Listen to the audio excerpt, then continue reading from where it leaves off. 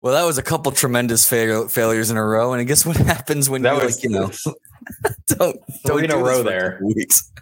My goodness! Goodness gracious! Do you want to go back to bed and restart? Jeez, yeah. I'm gonna start back this morning, and then I tried to text. We have a private chat in addition to the chat that UFair users, and by users I mean there are 0 people. There's a Heath that are watching. And I didn't even put the message in the private chat. I just put it for all you to see it. So there you go. You had to click live twice. Didn't know that until the third time around. Fun fact for you folks. But yes, Vito, we are back after what, month and a half? I think it was 3 weeks. Yeah, about 3 weeks off there. Life got a little hectic for the Vito and Stieg show. So we took a little hiatus there as we delved into our real life jobs and shit that we have to do every single day. But nonetheless, we are back tonight with another edition of the USF Roundup, the late May, the May edition, which is recapping very quickly everything that's happened over the last 3 weeks. But more importantly, Vito, what's been going on recently? How's life been treating you besides hectic? Oh, we're having a good time. Molly and I are catching up on a bunch of TV shows we missed out during Italy when we're not working, and just working a lot of shows. We put up a musical at USF, and some people said they saw it and they really enjoyed it. There were a lot of big houses, but hey, we move on. We do work, we grind out, we do a good thing. So there you go. Yeah, we're always grinding here at the in the Daily Stampede and on the USF Roundup. We're grinding 24/7, 365 every day, baby. And as they say, when USF football gets a first down, keep climbing. So, Stieg, what about you? I hate it. How are you? What are you I hate that every time too. Oh God, it's been like nonstop. I hate how social I am sometimes, because I get like in these moods of like doing a lot of things of like just various capacities of how like, work keeps me busy. And then I get the idea that like, oh yeah, I'm going to run a 5K. I'm going to train for that. And then, oh yeah, I have like 2 birthdays to celebrate and a wedding to go to. And then. So like my life just at points, like I'll do nothing for like a week and I'll be like, fuck this. I need to do something. And then I do things for like a month. And then I'm like, fuck this. I want to do nothing. And then I just go back and forth. And so besides the wedding and the birthday celebrations and the spring game and everything else that have been going on for the last couple of weeks, we're also planning a trip to Europe here at the end of this month. So trying to keep all of that stuff organized at the same time as everything else that's going on. Needed some time, needed some free Mondays every once in a while. And let me tell you, Stieg, I live vicarious through you and your Instagram stories, because sometimes I'm like, man, you did a wedding that day, and then the next day you're at Disney partying for a birthday, and then you have to go to work the next day. I'm like, man, I can't. I'm not trying to say I'm an old guy, but man, that's hard to do. So I live vicariously through you and Paige, who always seem to have a good time. But like you said, sometimes you just need to. Something's got to give. So sometimes we just we would try to get this show going. We'd even do all the research and be like, yeah, this isn't happening. How about tomorrow? Oh, I can't do tomorrow. How about the next day? Oh, I can't do it. And a couple times it was literally the day of, like, I just have to now work a show. So hey, sometimes it happens, but we're back. And I want to talk more about your Europe trip, but we won't waste any time here on the USF Roundup. It's got to be May edition. We're going to do a separate chat for that to talk about where you're going in Europe and how fun that's going to be. Because in fact, we have an entire Discord filled with special interest chats that people can waltz on in on, talk about TVs and movies and dogs and traveling and all that stuff. So if you're interested in joining the the Daily Stampede Discord, where we also provide nuggets of information about USF athletics that we accumulate through various means, whether it's myself or Sean or Colin coming in from the rafters to drop on campus stadium information. We provide, I think, everything and anything that you would need, including ways to get tickets to USF sporting events, or if you want to just vent about politics for 30 minutes, we have a chat for that. We try to make this as welcoming, especially with how Twitter's been, on the decline recently. So we always try to make sure that we provide good content for you all, a good space for everyone to communicate and be around. And then Heath also just absolutely ruins a channel every other day whenever it's a holiday, which they're fantastic. If you haven't read them, if you haven't received them, I hope that everyone receives a Heath copy pasta at some point in life. I'm so happy for those copy pastas, mostly because then I'm reminded there's a holiday. Because sometimes it's like, oh, I didn't know what Arbor Day was. Star Wars and Cinco. Oh God, Paige, we got a Star Wars and a Cinco de Mayo copy pasta coming from Heath soon. Oh no, you know what's later on this month? Oh no, Heath, no. What's later this month, Steve? Memorial Day. No. Well, yes, but no. Mother's Day. Oh yes. Oh no. Yes. Mommy's Day is coming up. We're not starting the month off right. Paige hates them. But yeah, so back to reality for a second, our where we suspend ourselves from reality for a little bit in the Discord. We do have some news to catch up on over the last couple of weeks. Particularly, we'll start with men's basketball, since there's not too much going on there right now, but there's still some stuff to catch up on. There's a lot of stuff that's up in the air right now when it comes to USF men's basketball. Currently, to kind of get backing on things, current head coach, Coach Amir Abdur-Rahim from Kennesaw State. We have that confirmed. And by confirmed, I mean on gousfbulls.com. When you go under staff, it's Coach Amir and then 2 graduate assistants. And that's kind of it right now. So yes, I did that on purpose. And there's been non-confirmed, but confirmed assistant coaches. So East Tennessee State's former head coach Desmond Oliver will be joining Coach Amir's staff, as well as William Small and Ben Fletcher, who were the assistant head coaches with Amir over in Kennesaw State. So leading that into the next point, I have heard some things, and I haven't put this in the Discord for a very good reason, and that's because I know, and Vito, you know me, normally I'd put everything in there. I need to get everything double sourced correct before I spill anything, because this is information that I'm not privy to share. But I'm going to do it now. I have heard some things that the staff is going to be a little bit more fleshed out than your normal basketball staff in the last couple of years. Historically, it's been breaking news. Historically, you have head coach, you have associate head coach, then you have assistant coach, and assistant coach. So between 3 to 4 assistant coaches at a time. I've heard it's going to be a little bit more fleshed out. There's going to be some more roles, some more responsibilities. It's going to be pretty akin to how Coach Golish has built out his staff.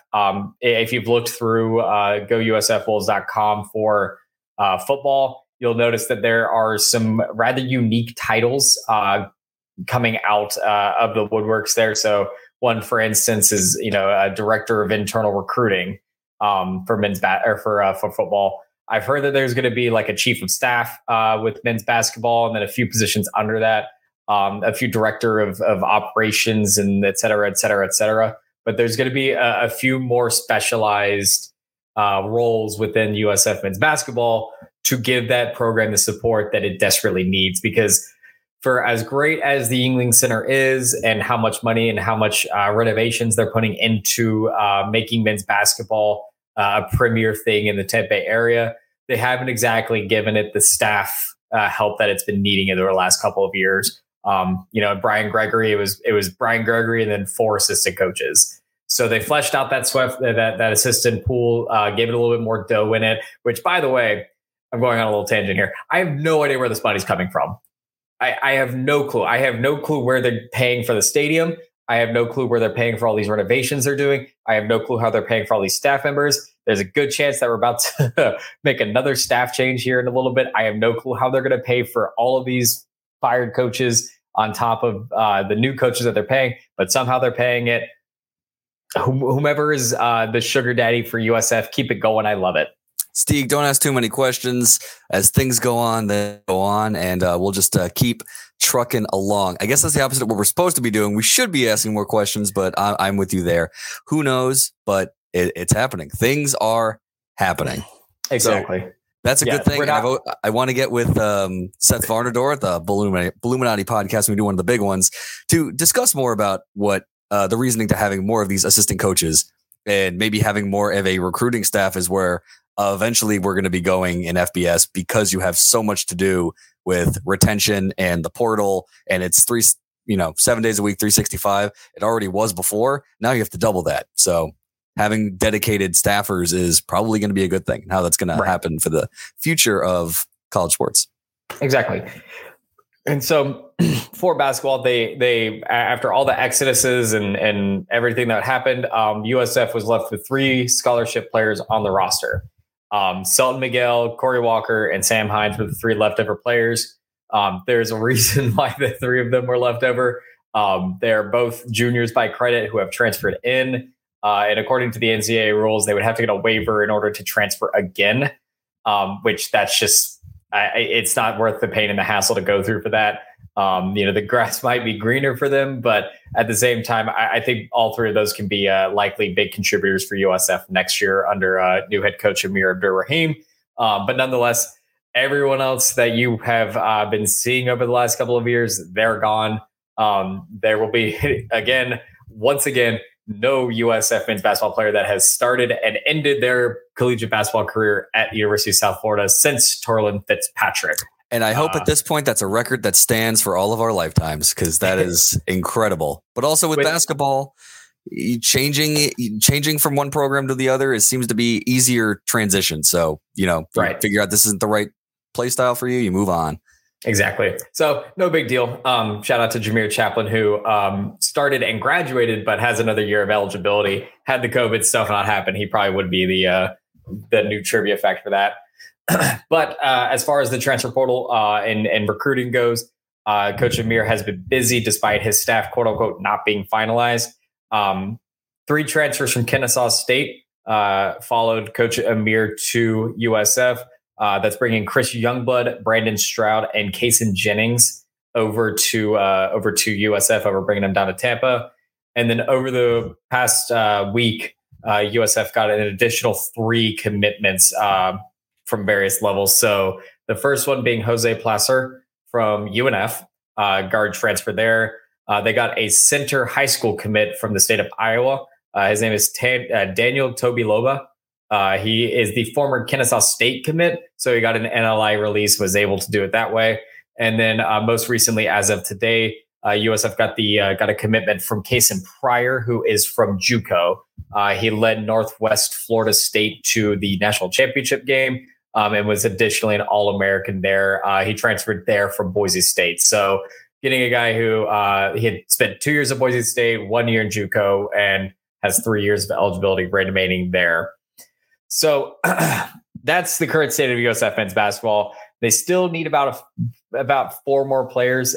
Namely, they're probably really, really itching for an experienced center of some sort. Currently, only 1 on the roster. They are recruiting 1 out of high school, but I'd imagine that their Coach Amir is firing off the hooks for a guy that's 7 foot, 250, 260 pounds, and can pound the paint because they're very skinny right now, to say the least. So, but yeah, probably about an additional 4 more players. They'll probably finish out their roster.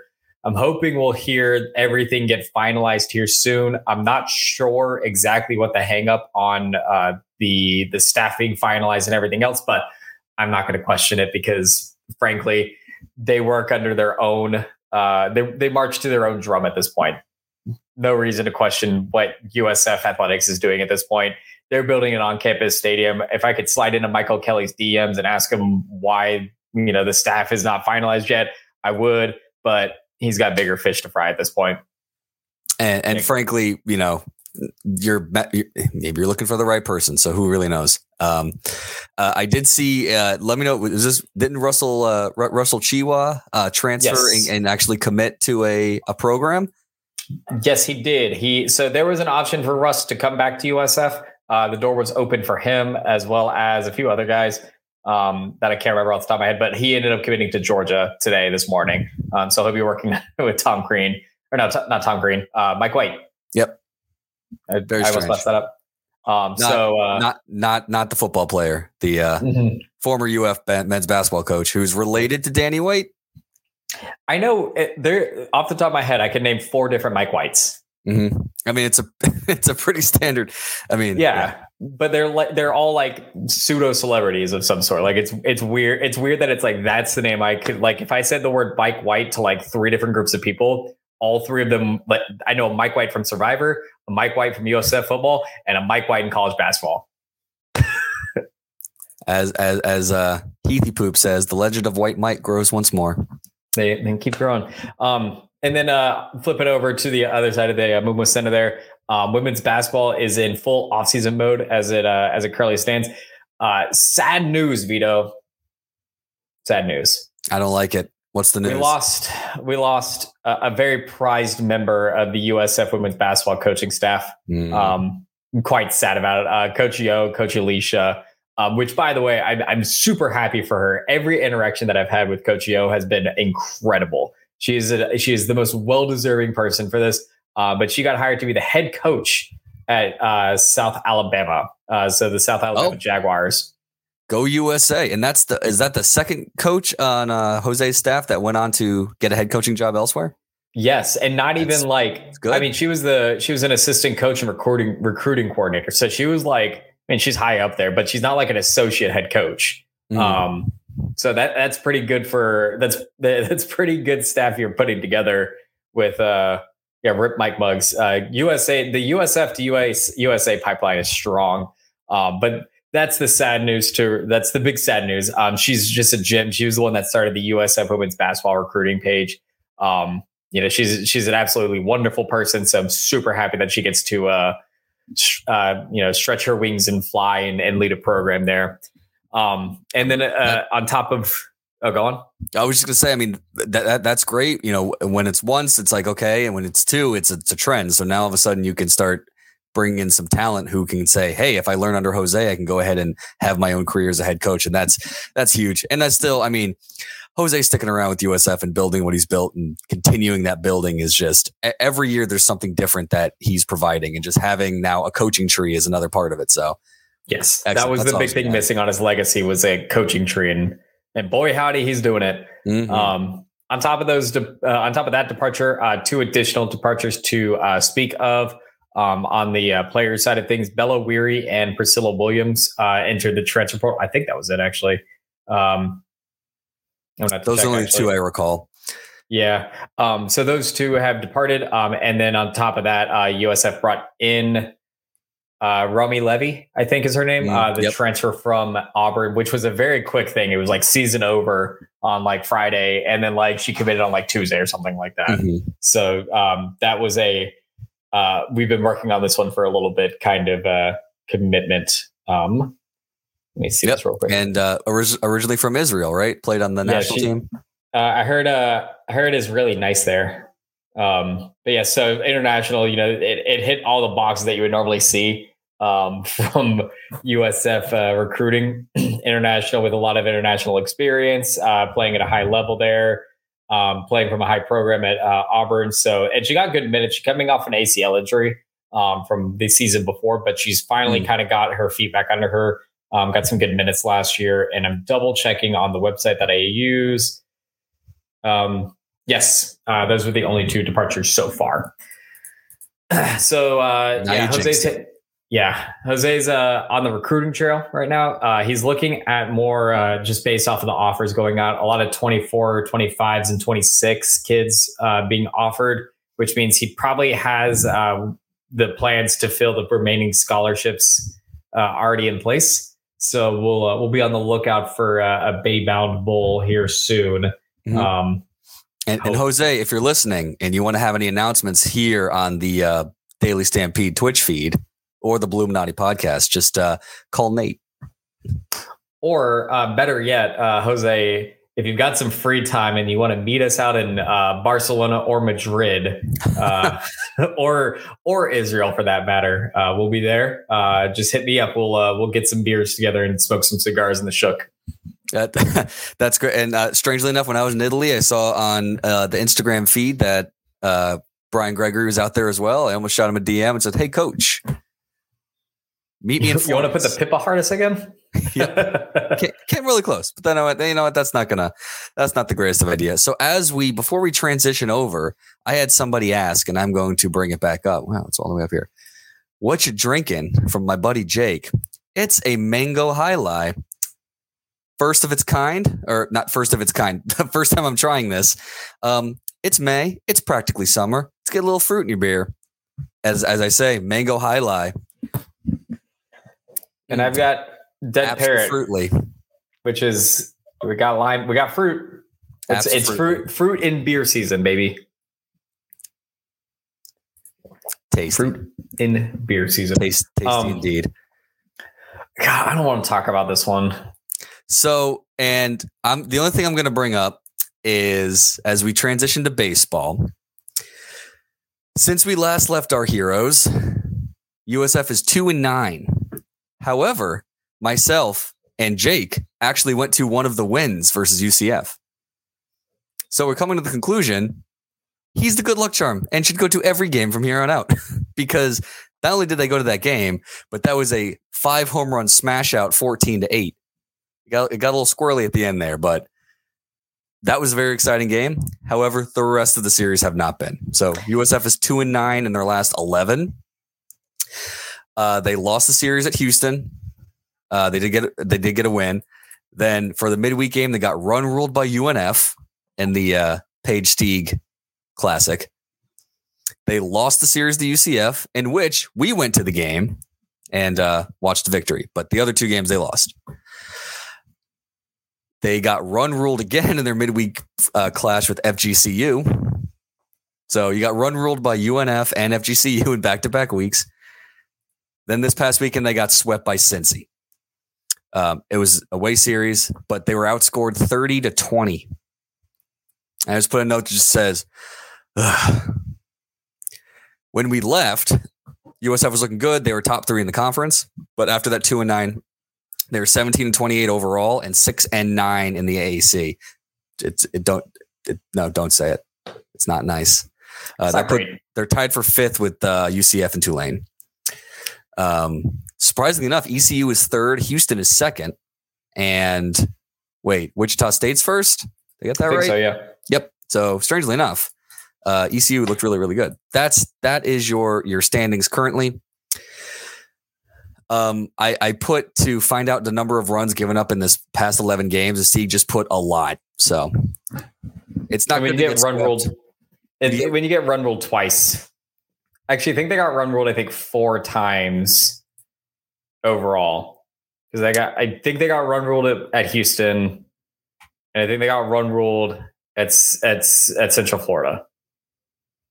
Yes. So yeah, that last game was 11-1 run rule. The FGCU game was 14-3, and 10-0 by UNF. So that's 3 run rules. It's a shame because if you could take last year's team, which had phenomenal pitching, and bring it into this year's team, which has phenomenal hitting, you'd have a great team. You'd have a team that's probably competing for a conference championship at this point and is playing a lot better. This team right now is slugging. This is one of the best hitting teams that I can remember from USF in a long time. Sometimes their hitting is not as timely. They have been leaving quite a few batters on base, but overall they're getting hits. This is not a team that's struggling to make contact like they were last year. They're really just, the pitching is just not there right now. And it's a shame because I don't necessarily think, and this is the optimist in me, that you can really fault Billy Mole on this one. You can recruit your ass off. You can bring in all this talent like you did last year, where you had a Ryan Kirkering and Jack Jasiak and a few other just all-star guys. Then you bring in 2 top-class pitchers as well. But then 5 of your top pitchers all leave to go to the MLB draft and all choose to go to the MLB. Mm-hmm. It's then of course you're throwing out rotational, there seems to be a bug that's happening in this pitching staff right now. And I don't think it's necessary to put Coach Billy Mole on the hot seat for not having pitchers because they got drafted to the MLB. Like, well, sure, at this point, you need to have enough depth behind them. That's the fault I can give them at this point, is that the depth is just not there. I mean, they're throwing out true freshmen, Lawson Gailey, like twice a week. Like, that's just not good. It's tough because your offense comes back and you end up seeing, and I'll get the notifications from the USF app, and it's just like, after the third, okay, they're up 3-2, and it's like, oh, this looks good. After the 6th, they're down 11-3. It's like, oh, and then you at the end, it's like, oh, it was 11-6. It's like, okay, we keep trying. I mean, they're hitting 272 as an offense, but they're giving up 286. Right. It's hard to do that. And from season to season, and especially when you're, pitching true freshmen, like you said, and there's a lot of bright spots on offense. It's just, getting that pitching staff, and it's like one thing then leads to the other, especially on a weekend series when some guys can figure out. So yeah, it really stinks. They look like they were coming out strong in the beginning of conference play, and then it's just petering off. I'm just hoping they can go ahead and get something going for tournament season, and they don't go 1-2 barbecue the conference tournament. Maybe you get something going in Clearwater, but it's just tough. When you're getting run rude, that's what's tough. So next up, they have Stetson on Tuesday. So let's see if they can right the ship here, and then they play at Memphis this weekend. So the ability's there to kind of turn it around. You played some tough squads, but it's just, yeah. It's not as fun. I'm gonna have to double check, but I'm pretty sure. And again, I'm going to jinx this because Bull has continued to recruit at an elite level. And when I say an elite level, I'm not talking like American Athletic Conference elite. I'm talking like nationally, like top 20, baseball wise and commits. So they're doing fine on the recruiting track. I'm gonna check it real quick. On the website, because they historically have been recruiting well. They've been recruiting like top of the conference over the last couple of years as well. And looking through their commit list that they currently have through Perfect Game. Last year they were talking a lot about Eric Snow being one of those guys that they were really looking forward to, and he ended up being obviously like a big time player for them. They have, let me see.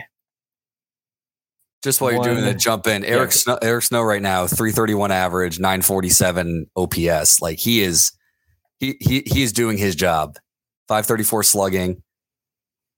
I'll add up. I'm looking at these on gousfbulls.com. So sometimes those stats are not necessarily up to date, but Eric Snow has been a really nice surprise. And he's also been really good in the field too. So he's an elite player, especially on the offensive side. They have guys. We saw him smash 5 home runs pretty easily. It's just get another round of pitching recruiting and see what happens next year. Exactly. So they have 7 pitchers committed in the class of 2023, 1, 2, 3, 4, 5, and then 5 pitchers committed in the class of 2024. So they're very clearly knowing where some of their issues are. I wish I could see, and I don't remember how to get to the rankings of the teams. Let's see if I can find that. Let's have some fun. But yeah, so they're recruiting well still. Again, I'm slower to want to fire a guy. I like when the writing is very much on the wall consistently. Like that's when you can probably like start to make moves and everything. But firing should be the last ditch effort to try to fix the program. And I don't think USF baseball is at the point where you can do that just yet. I think you can probably afford to give them another year, see if there is that consistency that you get, a good pitching year, a good hitting year, and you put it together in year 3 kind of thing, like they did a couple of years ago. But again, it's not my decision. It's not our decision. Everyone can talk about it all they want on Twitter and everything like that. We're not the ones that are going to make the decision. And thank God we aren't. And I'll go ahead and add, because I've seen this a lot. that one super regional year was a fluke and it shouldn't count. Absolutely not. That super regional year. How often does USF go to super regional? Very rarely, and it happened in this head coach's tenure. Absolutely, that counts. That's going to give you a lot of leash. I'm not like I know that doesn't seem like good enough, but that's going to give you a lot of leash because that was an incredible ending to the year. That doesn't just magically happen out of nowhere. That is on the backs of recruiting and the backs of coaching. So I think it's just like you mentioned, the way the MLB draft works sometimes can kill you because you can't then replace that guy if they decide to get drafted and go to do the minor league system as opposed to go to school. And so you can't really, judge that. So we'll see what happens at the end of the year. Hopefully they could turn it around. And I think I saw it here. Yep. It's likely. What have you done for me lately? So if you can go ahead and do something and get deep into the conference tournament, then you can kind of see some full momentum going into next year. But otherwise, if they continue this, it's a tough ending to the year. Right. 44th ranking wise this year, and then 45th next year for class of 2024. So recruiting's going well. And again, just don't get 1-2 barbecued in Clearwater, and you'll be fine. Yeah, and I mean that 44 is out of 300-ish schools. Yeah, something like that. That's not bad. Not bad. Let's get to the good things. Good thing. Vito, hit me with a good thing. Softball actually has done very well. Last weekend, we wouldn't have said that the same thing, but this weekend we are. So they are 30-22, 9-6 in the AAC. So they flipped the script on what baseball is. They're third in the AAC behind Wichita State and UCF, both are which very elite programs currently. And unfortunately. So every other program in the conference is under 500. So it's those three. And what's that meme? There's the good teams. So there's 3 good teams. There's a mile of crud, and then there's the rest of the conference. I'm just kidding. What is that from? Moneyball. That's it. So since the last show, they had a doubleheader versus Stetson, and they swept that midweek doubleheader 2-1, and then run rule 13-1. Then during that weekend, they got swept by UCF, who again is really good again. So they lost 1-2, 1-3 in extras, and then 0-2. So that stinks. But this past weekend, they flipped the script completely and swept Memphis 5-0, 8-0, and 5-0. So they did not give up a single run the entire weekend. That is not bad. Now, granted, Memphis is bad in softball. They only have 8 wins and only 2 in conference. But great, that gets you a forward momentum. You get the sweep that you needed to help you stay in the conference hunt, and you needed to get that turnaround. So they didn't allow a single run, and they out-hit Memphis 23-10.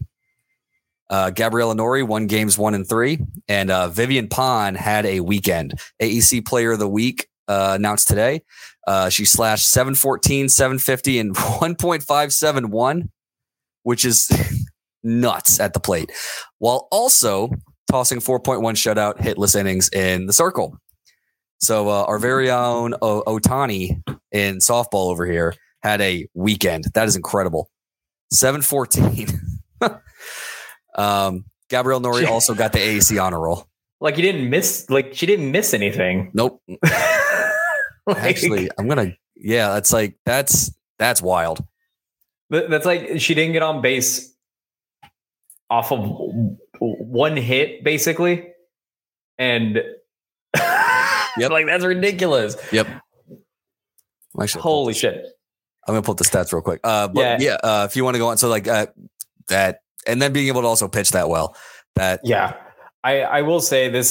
So AAC softball, I think if you looked at how the preseason like standings were and everything like that, and the coaches poll and everything like that, everyone was pretty much in the correct consensus on what was going to happen this year. It was that USF, UCF, and Wichita State were going to be really fucking good. Mm-hmm. And then everyone else is just going to file in. And that's basically what's happened, because I'm fairly positive. I mean, I know this for a fact at this point, that Wichita State is probably going to host a regional this year. There's a good chance that the road to Omaha is either going to have to go through Oklahoma State, or Wichita State, which is just ridiculous for that state. UCF is just pitching. They have one of the most elite pitchers that they've had in recent years who just pitched a perfect game this past weekend. So we've got that. And then USF, who is very, very good. Like, this is not a bad USF program, but Wichita State's elite right now. And UCF is, if Wichita State wasn't here, would obviously be the best there. But I mean, to have your season be, you swept ECU, you swept Tulsa, you got swept by Wichita, you got swept by UCF, and then you swept Memphis. If you like, that's volatile at its best, and I love that. Absolute chaos by Coach Ken, and I'm still in shock that after, again, you have one of the best pitchers of all time graduate. You've pretty much held your own, and you know the pitching again with all the volatility has settled in against. They're winning the games they should, and against the tougher teams, they're struggling. But like those games against UCF, it's 2-1, 3-1, 2-0. Like you're not, the pitching's there. So, and they have 3 or 4 different girls that can go out there and pitch really, really well. So that's what's amazing to me, that they are able to not replace, but you're able to transition away from Georgina Korick and do a really good job in the circle this year. I'll also add for Vivian Pond that was 5 RBIs and 2 home runs over the weekend as well. So just that's some slugging. Yeah. That is true. They really don't like being called Central Florida. Nope. Don't call them Central Florida. Please don't. I really wish we could like bake this team for like another year. Mm-hmm. Like keep everyone and like let it run it back next year. Cause we'll I think Gabriella Nori is going to graduate and be done. Antoinette Hell is going to be done. Thank God. And I think Vivian Pond is a senior as well. They've got a weird amount of seniors, but like they're going to lose some gals through attrition and everything. And like, this is a team that like, if they baked in another year, this team would be competing right there with Wichita State. Yep. But I'm curious to see how the offseason goes. Mm-hmm. They've got talent across the board. Like this team feels much more balanced than the team last year. Obviously, the team last year was elite record wise. You threw Georgina Korick in the circle. You got 2 RBIs. You win the game. Yeah, and that was all that team needed, and that's why they were successful. But this team is successful in a very different way, and it feels healthier.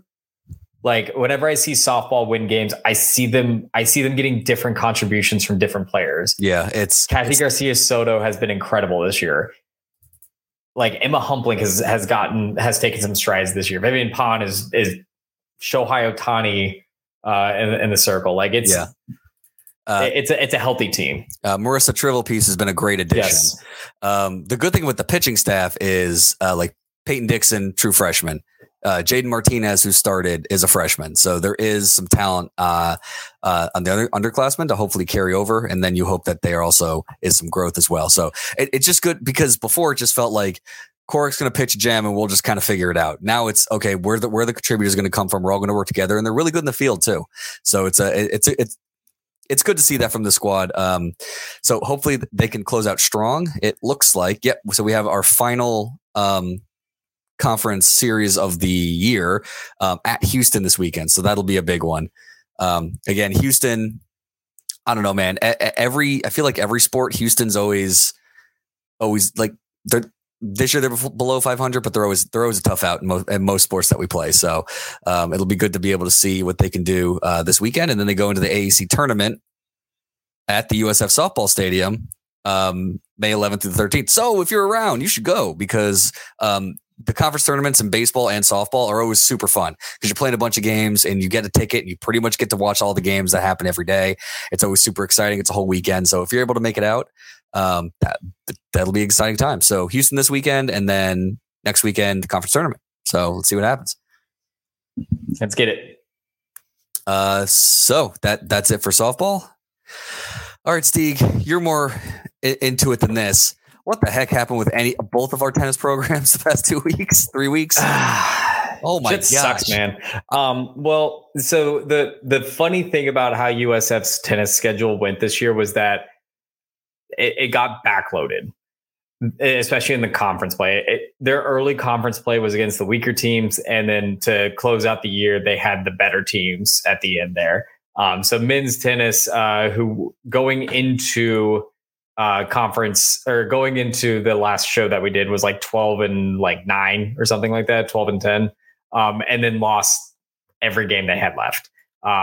They lost to Tulane, they lost to Central Florida, they lost to Tulsa, and they lost to Central Florida again in the AAC tournament. So finished the year on a 4-game losing streak, which sucks because this team was immensely talented. But the positive was that if I recall correctly, and I'm going to look on the website real quick, because if I'm correct on this, I'm a genius because I haven't looked at this yet. I'm pretty sure everyone comes back. I don't think they had a senior on the roster. Let me check. They did not have a senior on the roster. Thank God. Because this team is, again, immensely talented. Eric Gravelius, Bruno Oliveira, and David Tortera, which I found out we were pronouncing his name wrong, and Alvin Tortorica. Those are 4 guys that should just be absolutely your top 4 next year.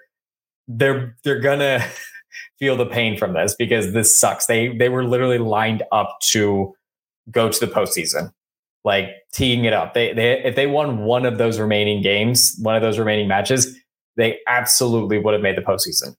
But when you drop all 4, you drop out of the top 64, and then you drop out of any sort of contention for that later on. So really, and I'm saying this in the nicest way possible, a really disappointing into a year that should have been much more. But I don't think that this is going to be a damper. I think Ashley Fisher is probably going to reload a little bit too. I think they have an additional scholarship to give too. So they'll have a way to kind of bounce back from this well. But yeah, that not a great way to end the year. And then on the women's side of things, an up and down year for the most part from them. Kind of ended in a way that we expected. They ended the year 13-9. They lost to Memphis, then they lost to Central Florida, and then they had to face Memphis again in the conference tournament, and they lost again there. I don't know what Memphis put in the water over the last couple of weeks, because I think they went into the tournament with like 2 wins in the conference. And yeah, they were the 6 seed and USF was the 3 seed, and they got trounced. Well, you know, tennis, they lost 4 games to 1. So that's just, it's tough when you're the higher seed and you bow out the first round like that. Still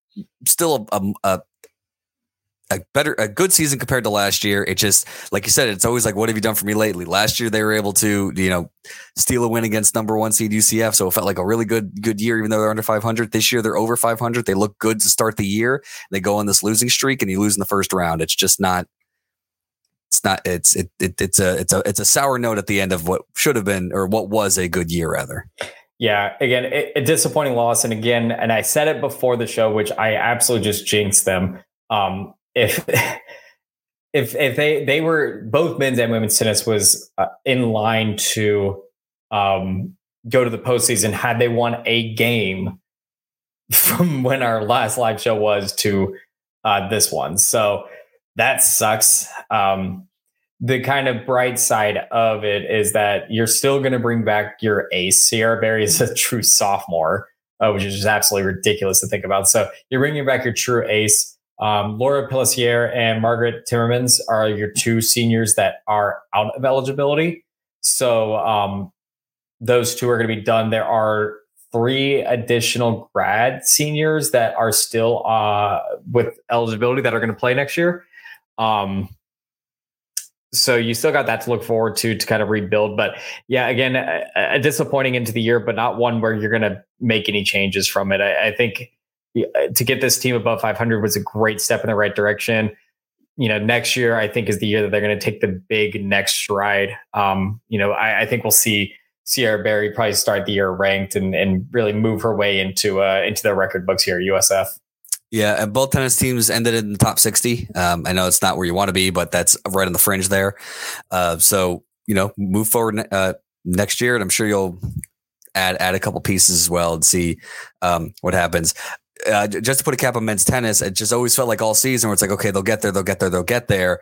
Losses kept piling on, and then they would get some good wins, and then all of a sudden you just go on this 4-game losing streak, and it just puts you under 500. And we'll have to take a look because I don't remember an Ashley Fisher squad being under 500 in recent memory anyway.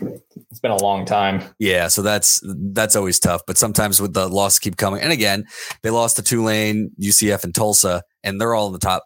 Tulane's 43, UCS 57, Tulsa 56. That doesn't seem like a tie, but that's still very good out of 300 plus programs. So it's tough. So it's tough to lose in the first round. It's tough to lose to your rival twice for men's tennis. My goodness. And both were hard fought matches. They both lost 4-3, and we were, on the edge of our seats for both of them. So literally like going into like double tiebreaker in the last set. The last time they were under 500 was 2017. They went 10-16.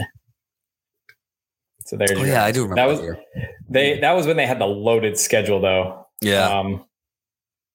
Yeah. All right. So move on to, I guess we'll go to more disappointing in men's golf. They wrapped up their season. They're finishing 6th place in the AAC championship. They started out 2 under in the first round and just weren't able to keep it up. Sam Nicholson tied for 13th with the 3 over par. Shubham Jaglin. I always say this wrong. Steve, how do you say it? What was it? Shubham Jaglin? Shubham Jaglin. Yaglin. Okay. I'm going to edit that out. No, I'm not. It's live. Can't. And Nino Palmquist tied for 17th with 5 over par. Houston, Cincy, SMU, UCF, and Memphis were ahead on the leaderboard. USF did tie for first with 3 eagles, though, which is to me is more impressive. That's hard. And they were 17 under on par 5s. Also seems very hard. Par 5s are very impossible. I'm bad at golf. Jake knows I'm bad at golf. It's terrible. So anyway, that's what happened. The NCAA regionals will be announced on this Wednesday. So Stieg, is there a possibility? What do you think? I have to default to see what Derek Sharp said because like the way that golf decides these things is very strange. I'd imagine that they would have a chance that they would, but let me see what Derek said. I don't think he said anything. Like over the course of the season, they did fairly well. It just feels like being middle of the pack in the conference tournament is a tough pill to swallow. Yeah, I mean, I truthfully don't know. I think Nino Palmquist has a chance to qualify as like a solo participant. Because he had like a really solid year this year. I think he's ranked in like the top 20 of international students as well. So he might have a chance, but I don't know how they would be as a team. They ended the year pretty hot aside from this. So I think anything's possible with golf. I don't know how they decide these things either. I'm going to be completely honest. Mm-hmm. This is where it kind of escapes me because like there's no resume to like match things up with because you're kind of like comparing apples to oranges, how one team played on one field versus this other course halfway across the country. So we'll find out. Yep. We'll all find out together. We'll see how it goes. Yeah, I'm trying to. I love how that's always like. It's like, what does Derek Sharp say? We should get Derek Sharp on the show. Derek knows this shit. Like Derek is one of the smartest guys when it comes to knowing who's going to be like on the fringe. Like him and for anyone interested in softball, Eric Lopez, who's formerly with the Black and Gold Banneret. I think he's doing just softball now. He accurately predicted the entire field of 64. Who was hosting and who was going to each one last year for softball. It was incredible. He posted a graphic and like was like, yep, this is what it's going to be, and was right to a T. Wow. That's incredible. I can't even. Yeah. That's actually right. There was a transitioning a little bit to the former alumni. Chase Koepka had a hole-in-one in is it Live or LIV Live Golf? Anyway, he had a hole-in-one. That was pretty crazy. You don't see hole-in-ones often. And again, there's impossible. Don't know how it does it. Is it a roach? No, it's like a moth. Okay. Too bad you don't have a cat. The cat would eat, smack it. Babe, we need a cat. Yeah, I fully support it. We are a cat blog here, a cat podcast fully. I closed the door so the cat won't be on camera. That happens a lot, as some of you know. Go to the good stuff, Vito. What's give me some good news. We're going to do women's golf. It's a theme that the women's teams are better than the men's teams in this year, most years. Anyway, women's golf came in 5th place, even par in the AC Championships. Junior Melanie Green, who's a wizard, finished 4th with 5 under par. Her 8th top 10 finish of the year, which is eight top 10 finishes is incredible. Lauren Highland tied for 11th with finishing 1 under. So you had 2 in the top 11. And what happened based on their very excellent year that they had this year, Steve?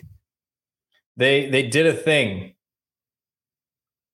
They won, or they got the NCAA at large for women's golf. They're going to the postseason, baby. That's the one. And this is the first time in 11 years that they get an NCAA tournament bid. So Erica Brennan, third year, yeah. Third year, got this program from where it was to their first tournament bid in 11 years. That's pretty crazy. It's their 15th program. There's no way we're keeping her. Stop saying that. You and your jinxing. It's the 15th program regional in USF history for them. So May 8th through the 10th next week at Palm Beach Gardens will be their regional. It's a 12-team field that includes, this is going to be tough, number 1 LSU, number 2 Texas, and number 3 the Fightin' Will Kennedy's Northwestern. Hell yeah. It's tough. Northwestern's good at women's golf too. How do they do it in the snow? Yeah. All the kudos to Coach Erica, because again, an absolute grand slam on and to go up, face the mountain that was preparing USF women's golf. Did it in the best way possible. Just an absolute advocate for the university too. We are a big fan of Coach here at the Daily Stampede and on the USF Roundup. In her 5th full season. That's incredible.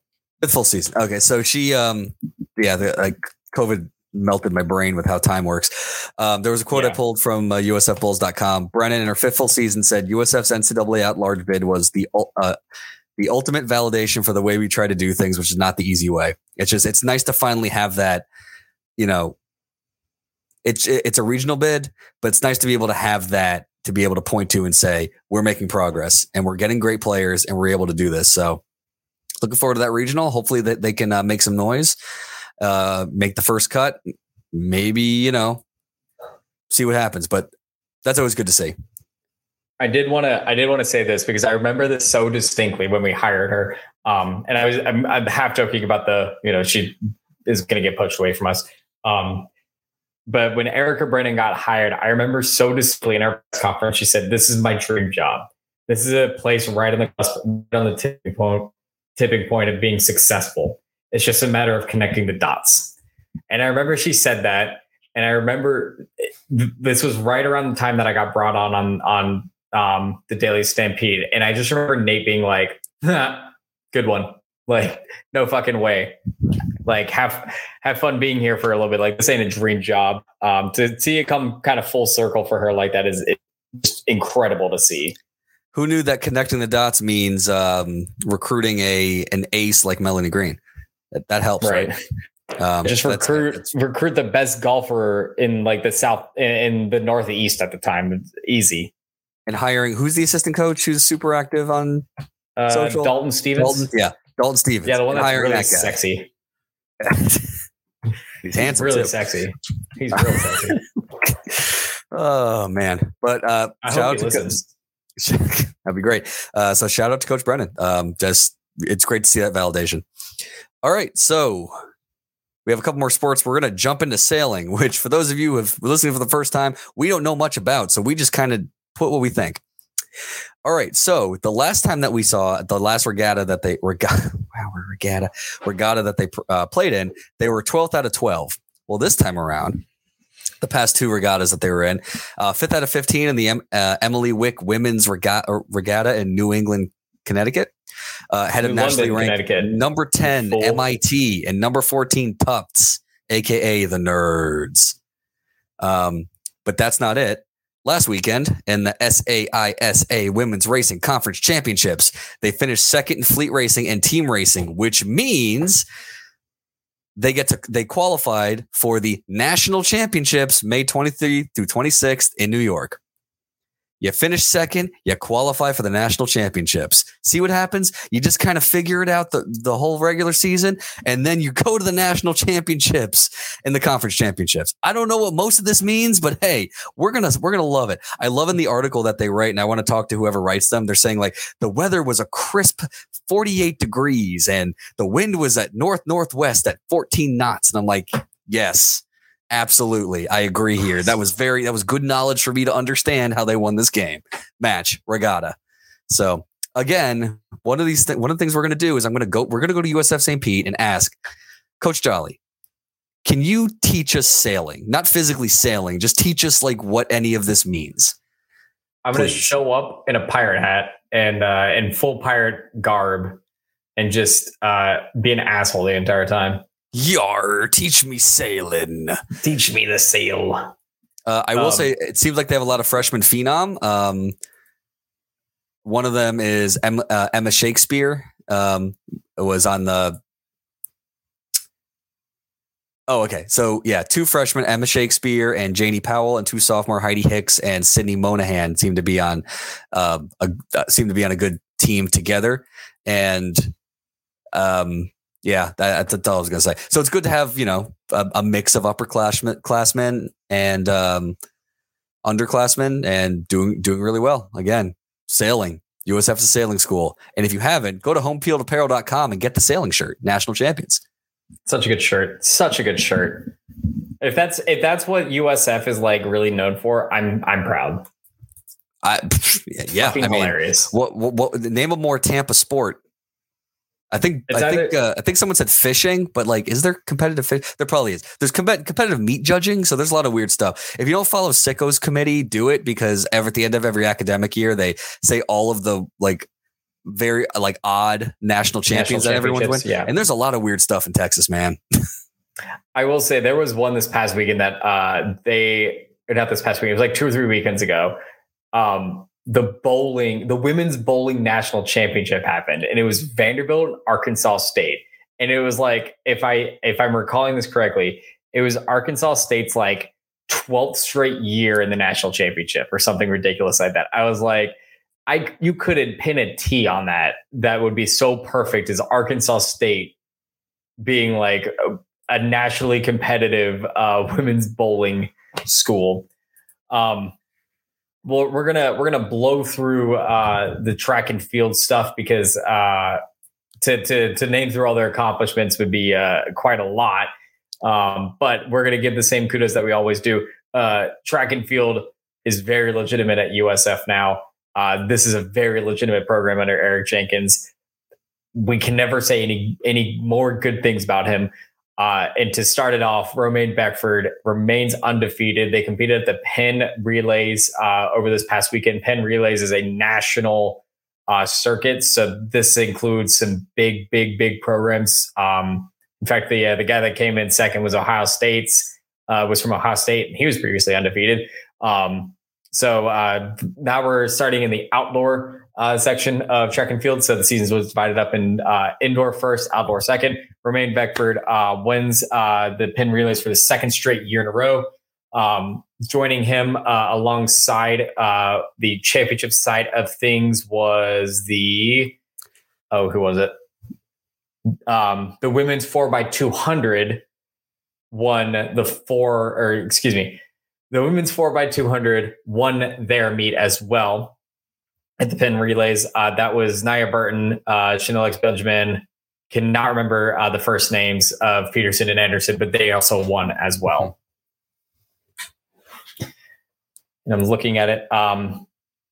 Let's see. Nia Robinson got 2nd place in the women's long jump at 6.44 meters. Kobe Babin got 3rd in pole vault.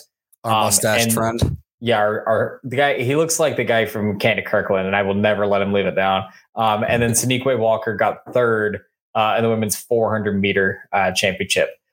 So this program is getting better and better as they continue onward and upward.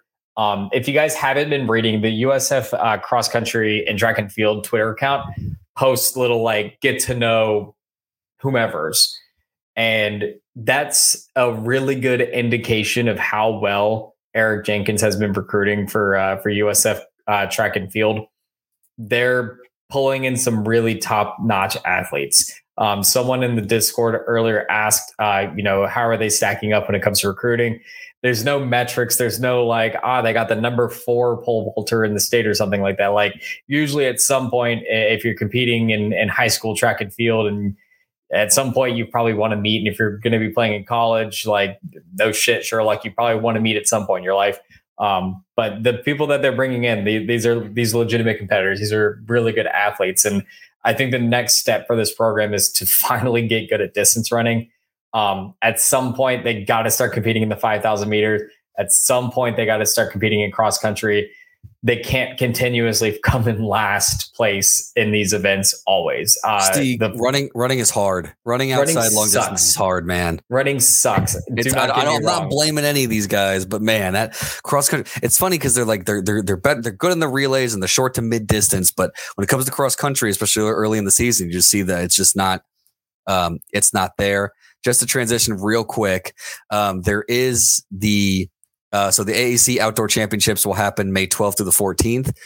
And then from there's an NCAA East preliminary first before the Outdoor Championships, which are actually in Austin, Texas, apparently this season. Yes, instead of Oregon. Very strange. I assumed Eugene had a stranglehold in that, but I guess that's technically more not mid. Sorry, more middle America to get to. Right. But yes, the NCAA East preliminaries are May 24th. I think the reason why is I think that stadium is under construction. I think they're doing something. Because they also do all the stuff for like USA track and field. So there's something else going on. I remember seeing that, and I remember being like, that's not right.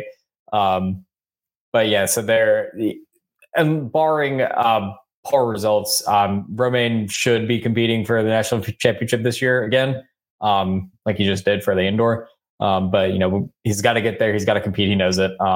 So we're looking forward to seeing him compete over the next couple of weeks. Mm-hmm. We did it. An hour and 2 minutes, Vito. Yeah, that's actually incredible. We got through so many freaking sports. Okay, Steve, time for everyone's favorite segment, the Fella and Bella of the week /2 week /3 week /month. Who you got? So Bella of the week, Melanie Green has just been incredible. That's the only way to describe how well she is at golf. I mean, I believe they had her most recently ranked in the top 20 nationally for collegiate golf. If you're ranked in the top 20 to me, that's good enough for me. Vito, who's your Bella? My Bella of the week is Vivian Pon, for getting the AAC Player of the Week in softball for pretty much only getting all of the hits that she had, 2 home runs, 5 RBIs, and also pitching scoreless, hitless innings against Memphis and doing her best Shohei Ohtani impression. I almost got it. I was more worried about the first name. So Vivian Pon is my Bella of the week. That is a huge honor and a great weekend for her. Hopefully she can continue that this weekend. Oh, hell. I'm going to change my Fella of the week slightly. Mostly because I mean we're going to give praise for Romain Beckford forever at this point, but without fault on this one. I know the team is struggling, but Eric Snow has just continuously been a consistent threat as a freshman here for USF baseball. I can't recall his stat line off the top of my head, but had the team not got swept, he probably would have been on the AAC honor roll at the very least. If they won the series, they probably would have been. They probably would have put him as the player. Dude was lights out this past week against Cincinnati. He's been a consistent hitter for USF, and he's been I think they've been calling it flurry every time he hits a home run. But yeah, he's fantastic. He's great. He hits for average. He hits home runs. He could steal bases. He does he is amazing in the field. He's got a couple web gems, one in the game that Jake and I saw.